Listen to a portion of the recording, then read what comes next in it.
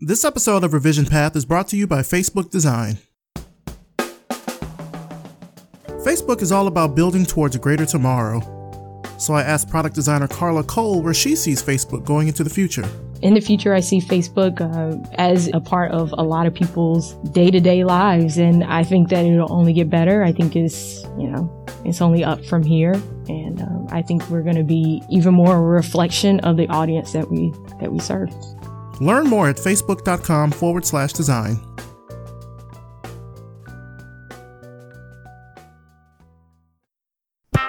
Are you looking for a job? Do you know someone who's looking for a job? Then check out our job board over at revisionpath.com/jobs. Whether you want a full-time job or you're looking for something temporary or freelance, we've got you covered. This week, Vox Media is looking for a platform design director. Jopwell is looking for a lead designer. And here at Revision Path, we're looking for design writers as well as a brand marketing strategist. We also have job listings from Indeed.com, so head to the Revision Path job board at revisionpath.com/jobs to apply and to search for any other listings. Don't forget to sign up for weekly job alerts, and when there are new positions added to the job board, you'll get an email so you can be the first to apply. And if you're looking for more jobs, then become a member of our Slack community and join the jobs channel. See you there.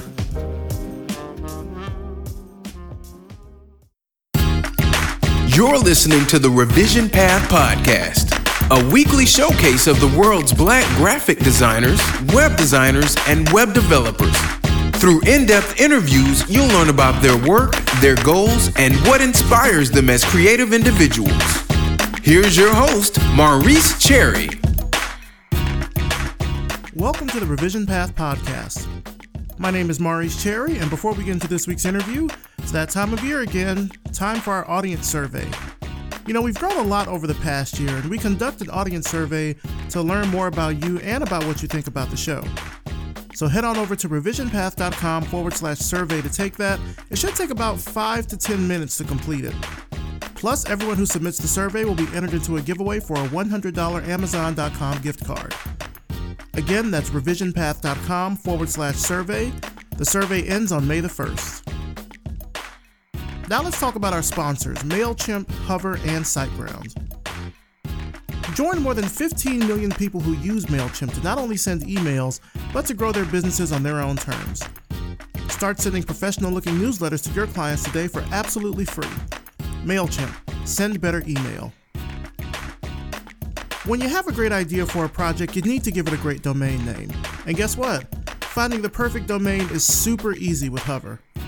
You know, domain names aren't just for websites. You can also use them to create a more professional, on-brand email address. I mean, if you've already got the domain that you want, why not just go the extra step with your email address, you know? And if you need a hand, Hover's awesome support team is right there to help you.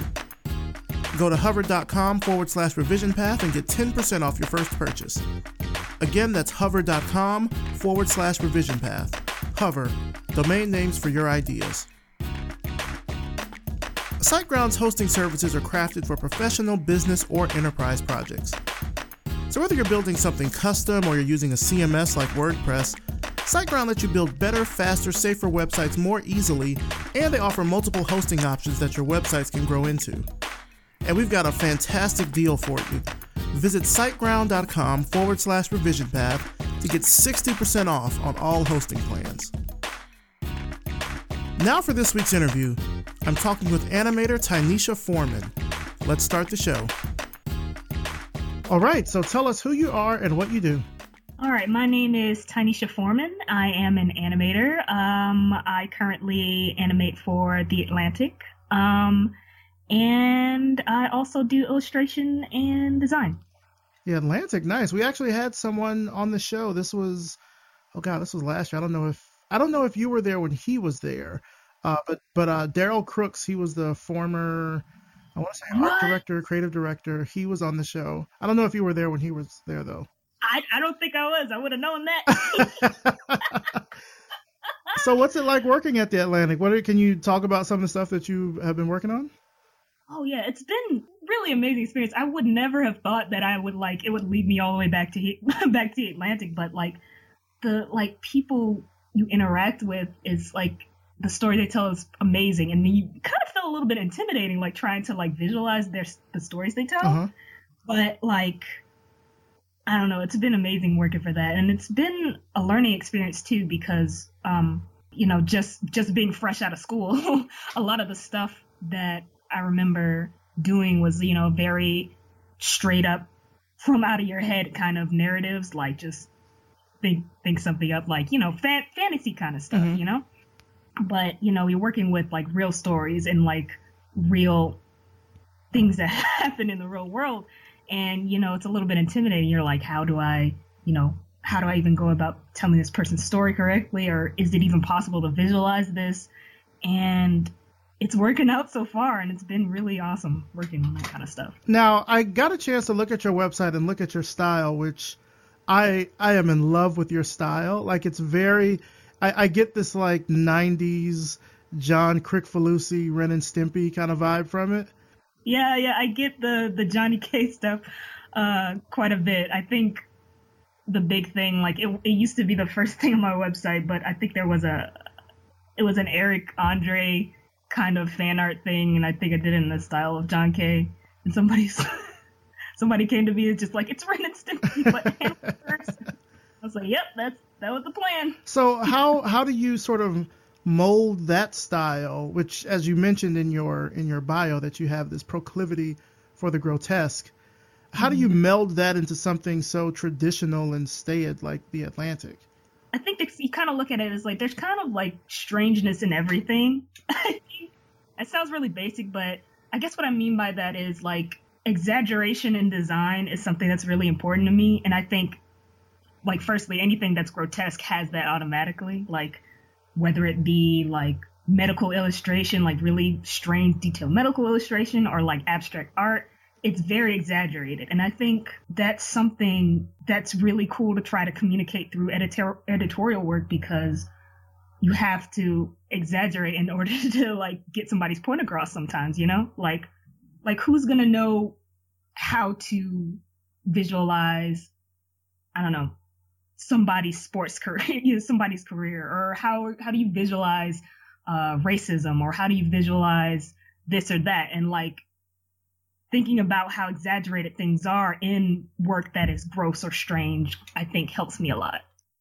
Yeah, there was one video piece I saw that you did for The Atlantic. I think it was about flour.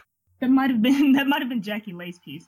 Wait, no, you're right. It was the we've done so many things that I can't remember. Can't get that one. You're right. Yeah, it was for Frames. It was, I think we interviewed people at we just, got a bunch of interviews, and we just let people talk about whatever they wanted to. And you're right. So with something like that, I mean, again, this is a story that is very, kind of, I don't want to say boring, but it's kind of bland on its surface. It's like it's flour. Right. How do you like walk me through how you approach a project? Like, say there's a story that comes through at The Atlantic, and they want you to create a video piece for it. Walk me through that process. Well, a lot of it is we get, it can be whether it's like somebody's video, or if it's like actual video. We all sit down together, both producers and designers, and we sit down and we're like, we look at the story first. We look at what kind of story they're trying to tell. And through that, we pick apart like any points that sound interesting. Like for the flower one example, it's like you said, he's talking about bread. He's talking about bread. But you want to communicate the passion that the person is trying to express, through that. And like, that was a pretty simple piece in that we just go through and try to like pick parts of his thesis, like whether he's talking about bleaching flour or something like that. And, it sounds really boring on the surface. So what you do is you spice it up with action. And I think that's something that's magic about animation. It's just like, you can make any tiny little thing seem exciting. Like, I think at some points we make the little strands of wheat dance and things like that. So it's just bringing to life, what the person feels excited about bread. We got to make the viewer excited about bread. So that's kind of how we go about it. How did you first get involved with animation? Like, what influenced you to start down this road? Well, I think I'm gonna be straight up. I was always about cartoons. I was attached to the TV. I would just like for hours being like the big cartoons, like you said, the Ren and Stimpy, the Rocko's Modern Life, like all that Samurai Jack. Like I was attached to all that kind of stuff. Like just being able to pull insane ideas out of thin air and make them move, like bring it to life. I was like, gotta do that somehow. I don't know how, but I gotta do it. And so I guess, when you had that notion to want to do it, how did you, I guess, start? I mean, I know you eventually went to college for it, but were you working on things in middle school and high school? Like, how did that come about? Well, I really gotta thank my mom for that, because when I was a kid, like, all I would do was like just go around and draw. I think like one of my earliest memories of drawing something is being over my grandmother's house and like just drawing. It's gonna sound really weird, but like drawing like if there was like a dead animal across the street, like just doing weird life drawings. And I'd always want to show my mom it. She's like, I don't know how we're gonna do it, but we got to get you into art programs. So it was like stuff that like it began like when I was in elementary school, like rec center art shows, or like I don't know, little community things, like we'd go and the kind of art that you see in the malls that elementary school kids do, all that kind of stuff. Yeah. And then it usually stick to that, just like art classes and doing stuff on my own. And then I got really lucky in high school. There was this magnet school called the Governor School for the Arts. And I had found out about it late. I was like, whoa, there's this place you go and you just go to school and just draw? I want to go there. And so I tried out for that. And by some miracle, I made it. And I've been really just from then on just pursuing art since then. And it became animation when I started going to that magnet school. Like, I didn't know how I was going to get into animation before then, but then I discovered that it was possible. Did you see many other, I guess, animators that were like you? It took a while, actually. I didn't really know that someone like in my position could even become an animator. When I was younger, I noticed that like a lot of anything having to do with animation, all those people were in California, and I thought to myself, I was like, how am I going to get to California? I'm like 14. I'm just like, I don't know how this is possible. I don't know how I'm gonna do it. So regardless on if I knew or not, I just tried to practice it myself any way I could.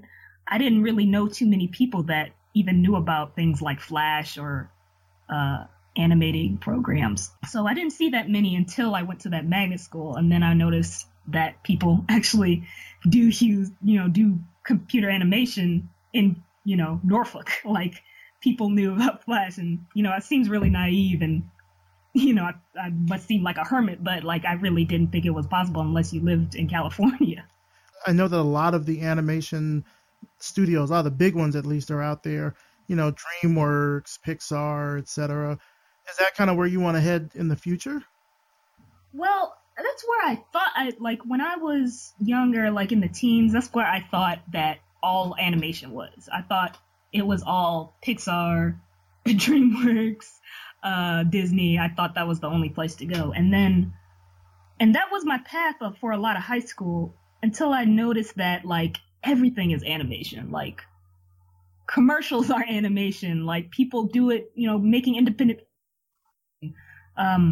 doing what I do now is animation. And like, I think that I discovered, I don't want to say it was limiting thinking about trying to only be a DreamWorks person, because those people make amazing things, but I realized that you have a little bit more freedom, I guess, like trying to pursue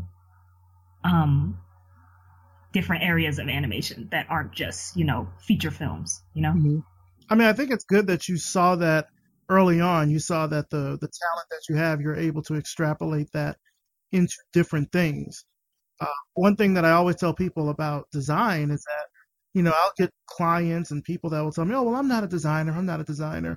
But I tell them that everything that you've interacted with since birth has been designed.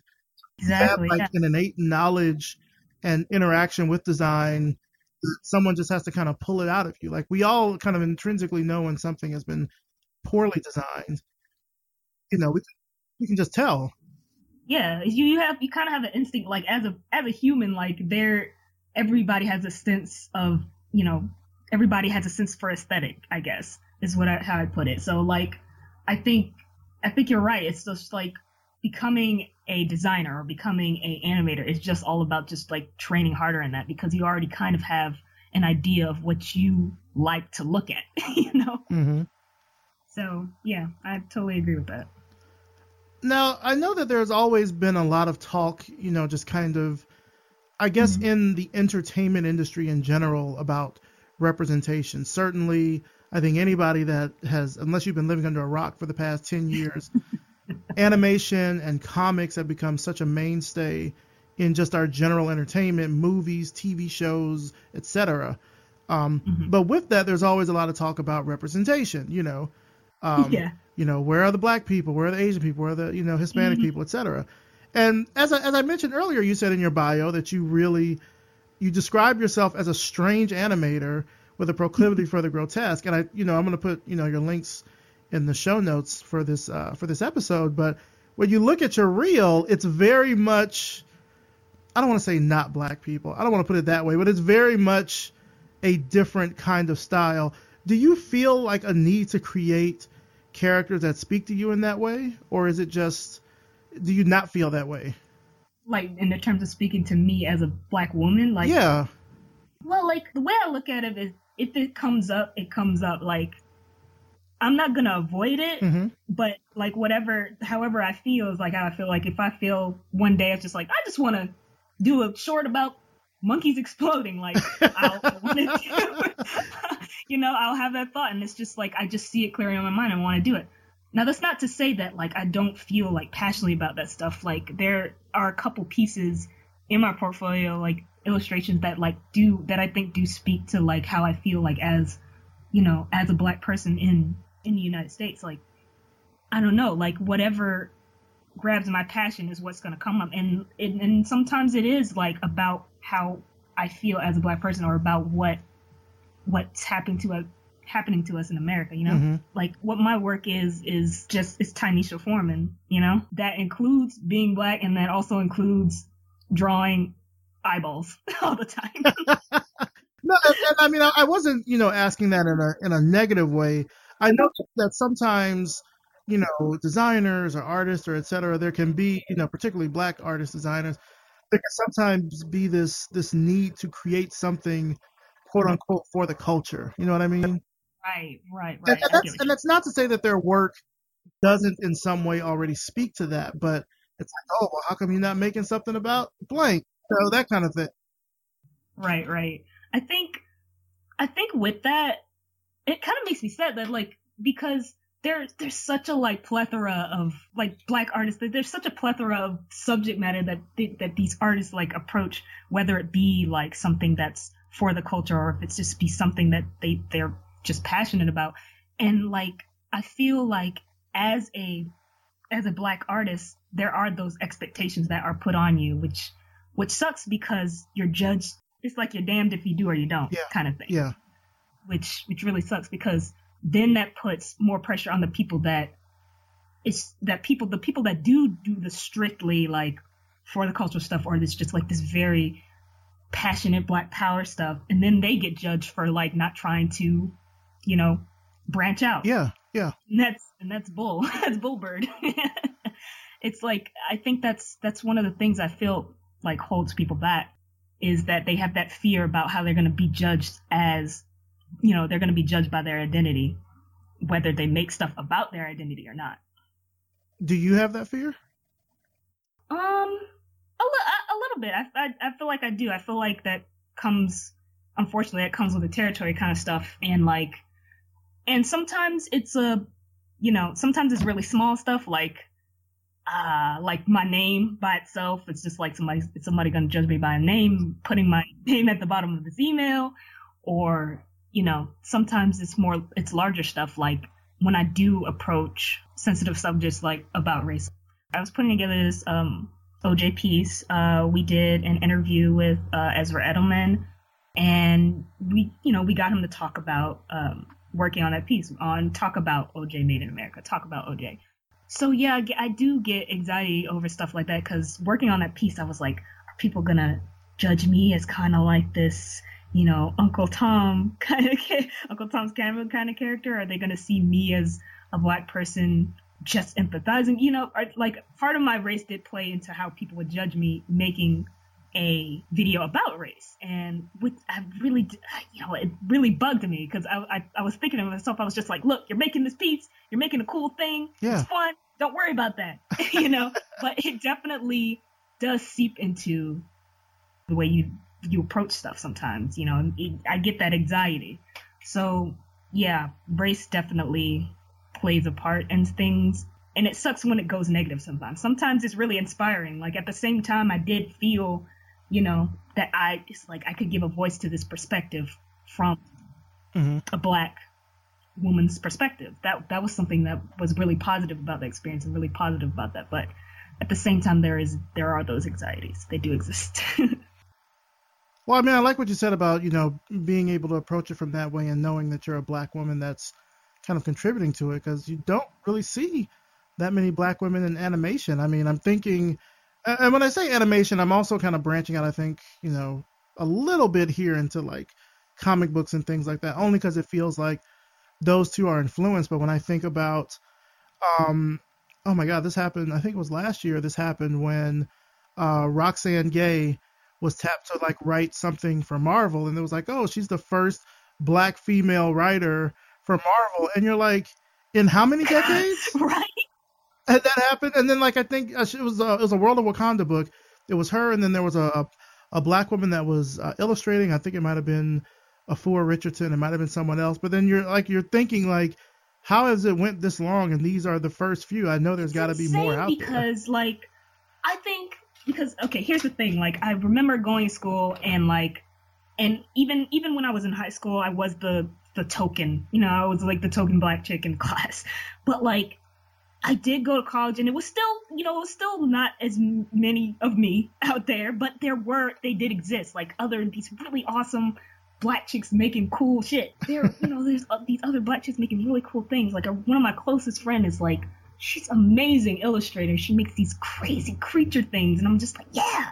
And then I get into the world, and as it goes, there still isn't a lot of me out there. Like, to be fair, where I work now, it's relatively a small conglomerate, but like even so, like you go on these websites of like all these, big animation studios, and there'll be one here, there'll be 1 out of 20, or there'll be 1 out of 30, there'll be another one there. And it's just like, that can't be right. I know so many cool ones out there, What do you think is happening? Do you think it's just they're not getting the chance, or what do you think it's contributing to that? I'm sure there's like many factors, and there's part of you, because it's 2017, there's part of me that wants to be like, it still can't be that, you see a name Shaquanda and you're like, no, it still can't be that, right? You think to that extent, but I'm sure to some extent that does play, like whether it be conscious or unconscious, there's that, that judgment, and I think another thing that might contribute to it is that Black women themselves might feel nervous about it. They'll get hired for this job, and I know I definitely think to some extent, like, God damn it, now I'm representing a Black woman. It's just like, if this doesn't go right, they might judge another Tynesha down the line and be like, this other Tynesha didn't work out well. I don't know. Oh yeah. It's like. And I say it, and it's not like I think about that like all the time, but like it comes up in terms of, thinking about other Black women entering the animation field. Maybe a contributor might be just like being exposed to this kind of stuff, It took me a while, and I really can't say for other people, people learn whatever the way they want, but like it took me a while to even know that there were these other commercial studios out there, that there was stuff besides, working for DreamWorks, or there was stuff besides just working for this or that. There was so much out there, and it took me a while to even know that. And I think that might be part of it, is that some people just, don't know to the extent of how like broad the animation world is. How did you end up finding out about it? Did you have any mentors or anything? Yeah, for sure. Like um when I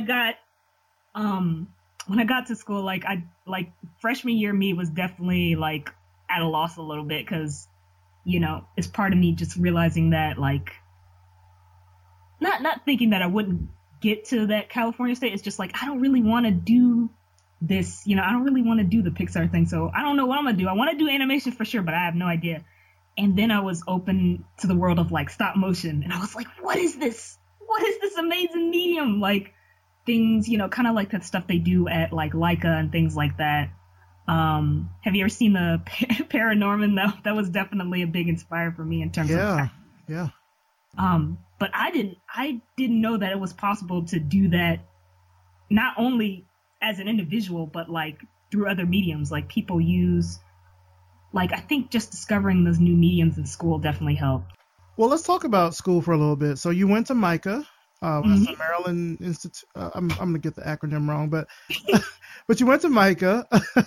Maryland Institute College Art. You had it. Okay, I was almost there. Okay. Yeah. Talk to me about what your time was like there. Oh man, I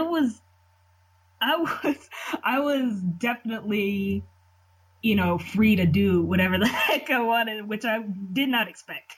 I was like our freshman year, it was like, all right, here are all these mediums. And I was just like, I get to play around and just do art. And they were just like, yep, just play around, do what you want to do. And yeah, so the freshman year was definitely like an amazing like introduction into not just the world of animation, but the world of like storytelling and the world of like more abstract mediums and all that kind of stuff. So yeah, I got a lot out of that freshman year.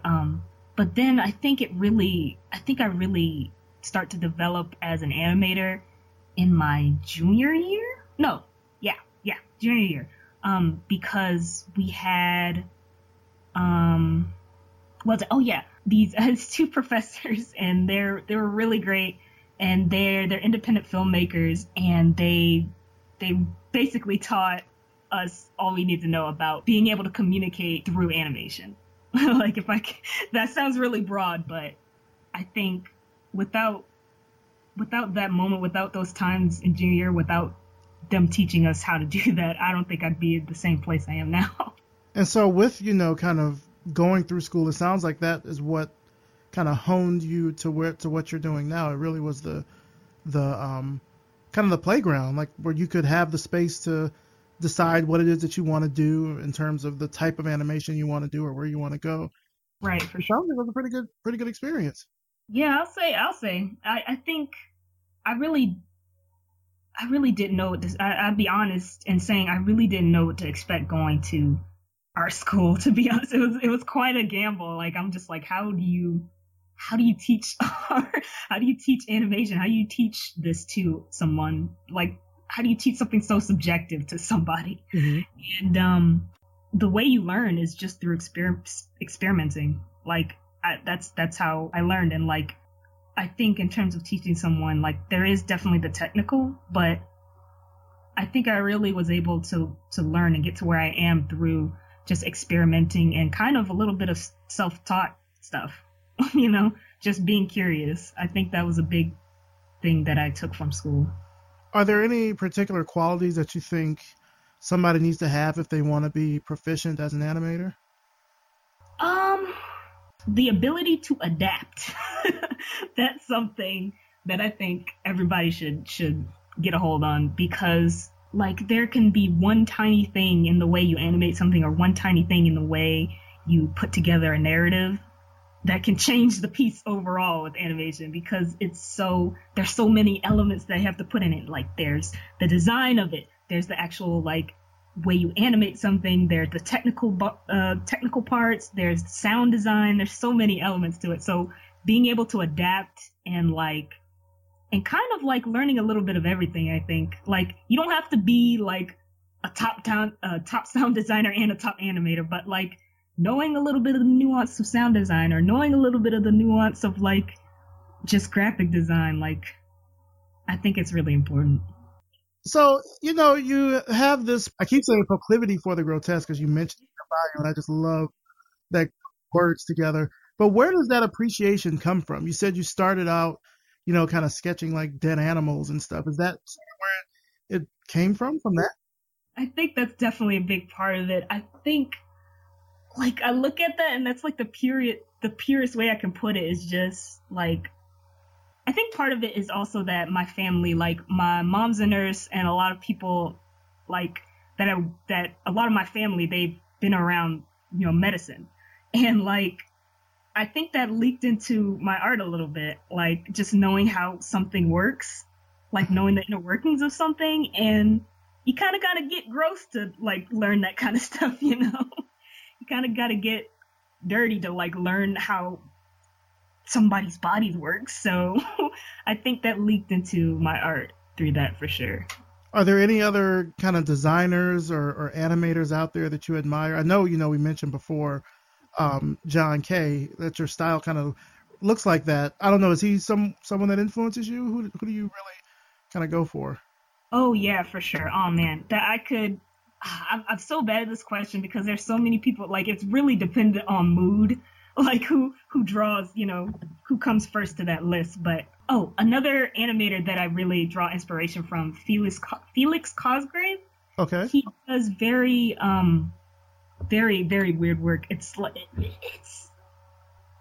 when I look at his work, it's really his own thing, and it's just strange, and it breaks the rules of the way things are animated. And like I love his work. That's one for sure. Another person that inspires me a lot, Syriac Harris.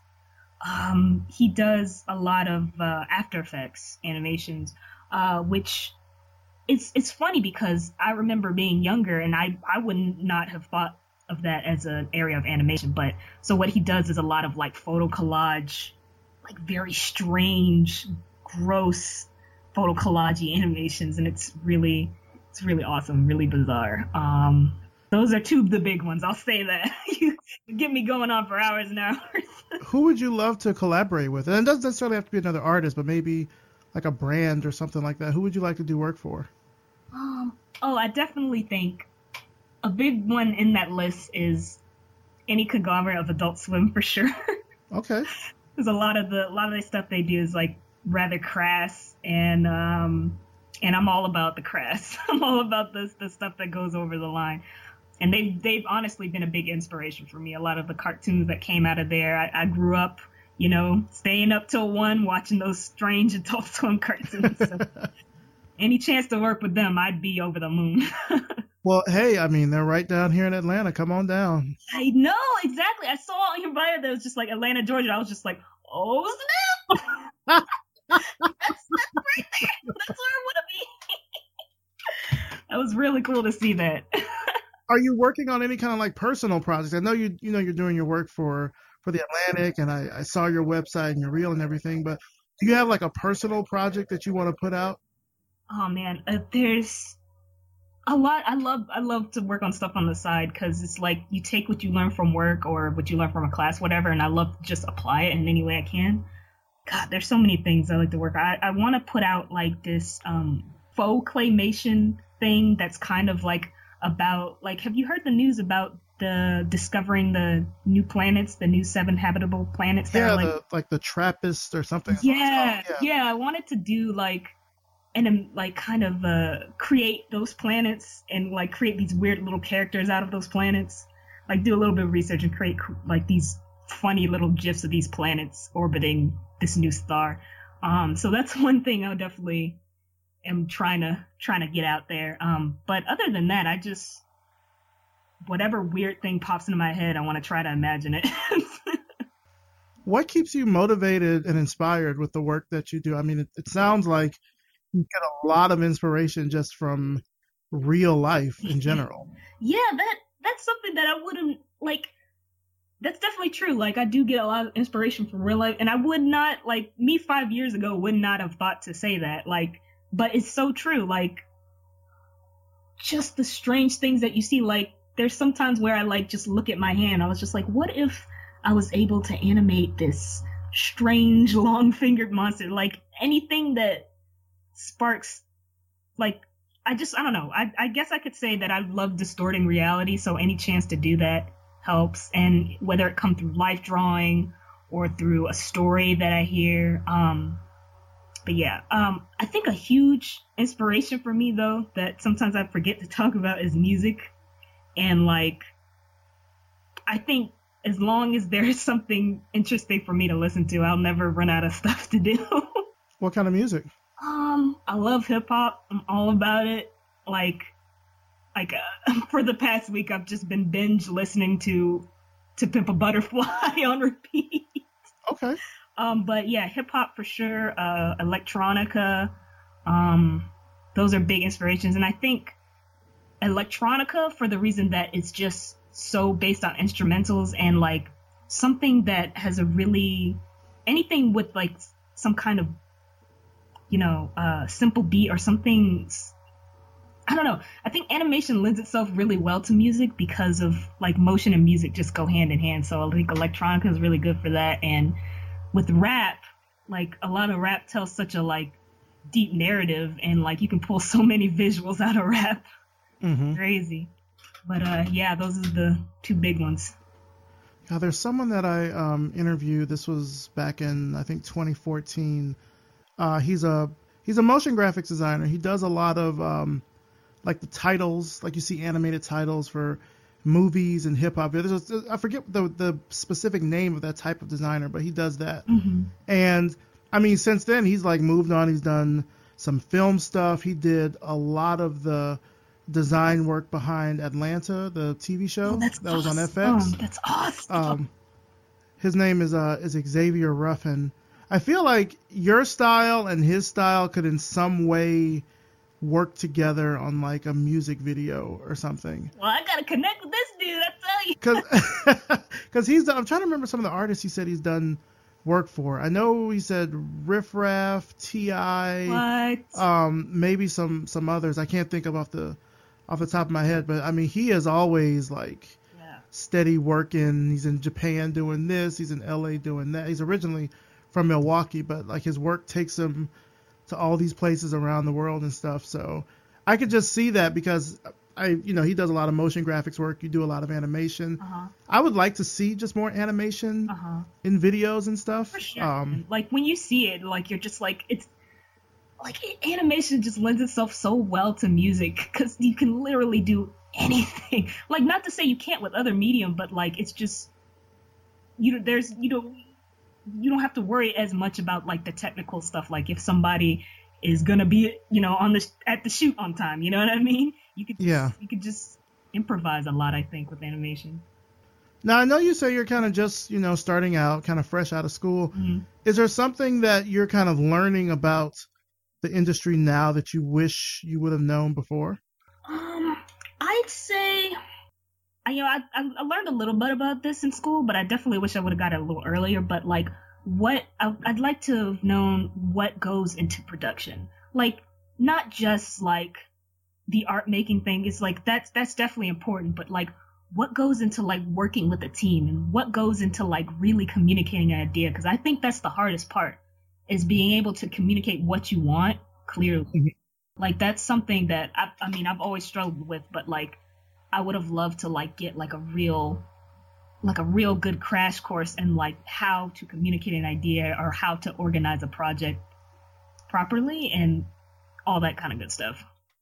Because I mean, the work that you're doing right now with the Atlantic, that's kind of more like editorial information design. Mm-hmm. And then a lot of the work that I saw in your portfolio, I guess you could say it's more, commercial or fantasy type. Sure. How did those two how would you compare and contrast those two? I definitely say like with working on the more like editorial side, you do have to really consider your audience. Not to say that you don't with commercial stuff, but with the editorial side, you really have to consider your audience and like who absorbs the kind of work that you do, who reads the Atlantic articles, or who would watch this kind of stuff. With the commercial stuff, I think you have a little bit more. It's a little bit more about like you a little bit. I feel like you have a little more freedom, I guess. A little bit, maybe. Yeah, a little. I'd say that for sure. Like, with the editorial stuff, it's about it's really about communication. Like, I feel like on the other side, or even if you're doing stuff on your own, like, you're a little bit free to like leave it up to interpretation, you know? But with informational stuff, it's all about interpretation. Like, it's all about for someone being able to understand this, you know? So being really clear. And that's something that I've learned a lot within working here, because I've always been that kind of like, you know, this is what I do kind of person, you know? It's just like, this is it, plain and clear. Take what you will from it kind of person, you know? But like, it's difficult. It's a different world, editorial, but like, it's definitely refreshing, because I think it really helps you communicate. Because sometimes there is times where with your own work that you want somebody to grasp an idea. And like with working with editorial, you're really forced to do that, you know? How do we get that next generation excited about animation? What do you think that's going to take? I think to get the next generation excited is to, like, the earlier you expose them to it and the earlier you let them know that it's everywhere and it's in everything, I think the better. I think that'll get people excited, you know? Like, you know, what's there to say? Like, it's exciting just by the face of it, you know what I mean? Like, there's things that you look at and you're just like, I have no conception of how that came to be. You know, I don't know how that came to be at all. And like, giving that to a kid and saying, this is how you can do it. You know what I mean? Like showing a kid that early on and showing them, like, even if it's a small bit, like giving them a little demo in After Effects or something, that'll get a kid excited. It definitely would have got 12-year-old Tynesha excited, I tell you. Where do you kind of see yourself in the next, let's say, 5 years or so? Where do you think you'll be? What do you want to do? That good old question, the 5 years question. Oh man, that's hard, but I'm gonna say for now, this could change tomorrow, but I'm gonna say for now. Okay. I'd like to see myself doing music videos. That would be something cool. Like to put it simply, like music videos, or like to dive into more of a art director role.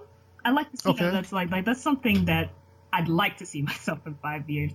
But yeah, I think that's something that I've gotten from the Atlantic, is that like the making part is really important to me. Like the making the art part is super important to me. But it's also important to me that I'm able to communicate it to people. And like, even if I don't know a medium, I want to be able to like get what's in my head out to someone. And I think art direction would be a really interesting experience in trying to do that. I remember I was listening, it might have been a video I think I was watching, where someone was mentioning how, I think it was how they got to start as an animator, or how they kind of got started. And it was ironically off of an Adult Swim bump. They heard some audio and they did an animation. I think it was like a Boondocks animation of like Huey walking and the city, like, I don't know, reacting to the music behind him as he walked. And but I see what you mean about how animation and video can work together. And certainly I could see more. I just want to see more animation in videos, and I think it's just fun. Yeah, it really, it's so much fun. Like, seeing it is fun, and like, to me, doing it is fun. It's like grueling and you spend hours just staring at a computer, but it's so much fun. So much fun. Yeah. Oh man, that's really cool about the bump. Yeah, I definitely feel that inspiration. Like, I think in college, like when I learned about the fact that animation was everywhere, and it's just like, shoot, I could do a bump, or I could like work on this commercial for this really cool thing, you know? Like, I think I started to think that way too. I started to just like make fan bumps, you know what I mean? Like shorts that were, you know, just fun experiments. So yeah, I definitely feel that. Well, just to kind of wrap things up, where can our audience find out more about you and about your work online? Oh, well, they can check out my website. Nearshotarts.com is my portfolio site. And you can also check out my Twitter. You can just type in my name for the Twitter. It's pretty easy to find me there. Where else? You can also go on my Vimeo. I think that's a good spot to find all the motion, motion stuff. That's vimeo.com/nearshot. Sounds good. Well, Tynesha Foreman, thank you so much for coming on the show. Thank you for sharing your vision behind the work that you do. I mean, I first heard about you from seeing, I think I said I saw a piece on The Atlantic. Uh-huh. I was looking at the credits. I was like, Tynesha Foreman, who is that? I looked you up and I saw your stuff. I was like, her stuff is really good. Like it's really good. So I was like, I have to reach out and try to get her on the show. But no, I mean, I know that you're just kind of starting out in your career, mm-hmm. and I think it's important to hear from people really at all points along their design journey. You know, it's one thing to hear from people that have been in the game mm-hmm. for 20 years and they can offer their experience, and I think that's great. But I think it's also good to hear from people that are just starting out uh-huh. to know what their perspective is and what they want to see, because you all are coming into, you know, this kind of respective industry at a time where there's so much stuff. There's so much inspiration. There's so many tools and things like that. And it can be overwhelming to say, okay, well, where do I want to go and what do I want to do? But I mean, it seems like you have such a strong, focused, singular vision in your work. And I am super excited to see where you're going to be in the next year. So thank you for coming on the show. I appreciate it. Oh my gosh, I'm still worked up. It's been really fun. Thoughts of love are in your mind. And that's it for this week. Big thanks to Tynesha Foreman, and thanks to you for listening. You can find out more about Tynesha and her work through the links in the show notes at revisionpath.com. Also, thanks as always to our sponsors, Facebook Design, MailChimp, Hover, and SiteGround. Facebook invests in design. They care deeply about how their design team might do their best work, and that manifests itself in a number of different ways, such as showing how internal design critiques work at Facebook, sharing resources about VR and other cutting-edge tech, and by giving away great tools and resources like Origami Studio, popular device templates for Photoshop and Sketch, and even diverse hands for mockups. Learn more about Facebook Design at facebook.com/design. More than 15 million businesses around the world use MailChimp to grow sales and make money in their sleep. You know, I love how MailChimp has really grown from being, you know, not just an email service provider, but being your one-stop place for marketing your entire business. So aside from sending email, it ties into hundreds of other services like Hootsuite, Zapier, Salesforce, Eventbrite, and many others. Get everything you need all in one place and sign up for a free account today. MailChimp. Send better email. Hover takes all the hassle and confusion out of buying and managing your domains. With free private domain registration and your choice of domains across all the 400 plus domain extensions out there, how can you turn that down? Go to hover.com/revisionpath and get 10% off your first purchase. Since 2004, SiteGround has been empowering web professionals and beginners alike to build better, faster, safer websites easily without having to worry about hosting. Visit siteground.com/revisionpath to get 60% off on all hosting plans. 60%. SiteGround. Web hosting crafted with care. This episode was edited by RJ Basilio and produced by me, Maurice Cherry. Our intro voiceover is by Music Man Dre with intro and outro music by Yellow Speaker. If you liked this episode, please do me a huge favor. Subscribe to us on iTunes and leave us a rating and a review. It only takes a minute or two, and it really helps bump the show up in the iTunes rankings for design podcasts. And I'll even read your review right here on the show. Revision Path is brought to you by Lunch, a multidisciplinary creative studio in Atlanta, Georgia. Visit us at yepitslunch.com for all your design, strategy, and creative consulting needs. And if you like the work that we're doing here with Revision Path, then please consider becoming a patron. You know, now more than ever, Revision Path needs your support to make sure that stories about Black designers and creatives in our field are being told in their own words. So if you support us, if you support our mission, just go to patreon.com/revisionpath and pledge today. Pledge levels start at just $1 per month, and you'll get access to behind-the-scenes information about the show, upcoming interviews, and so much more. Thanks so much for listening, and we'll see you next time.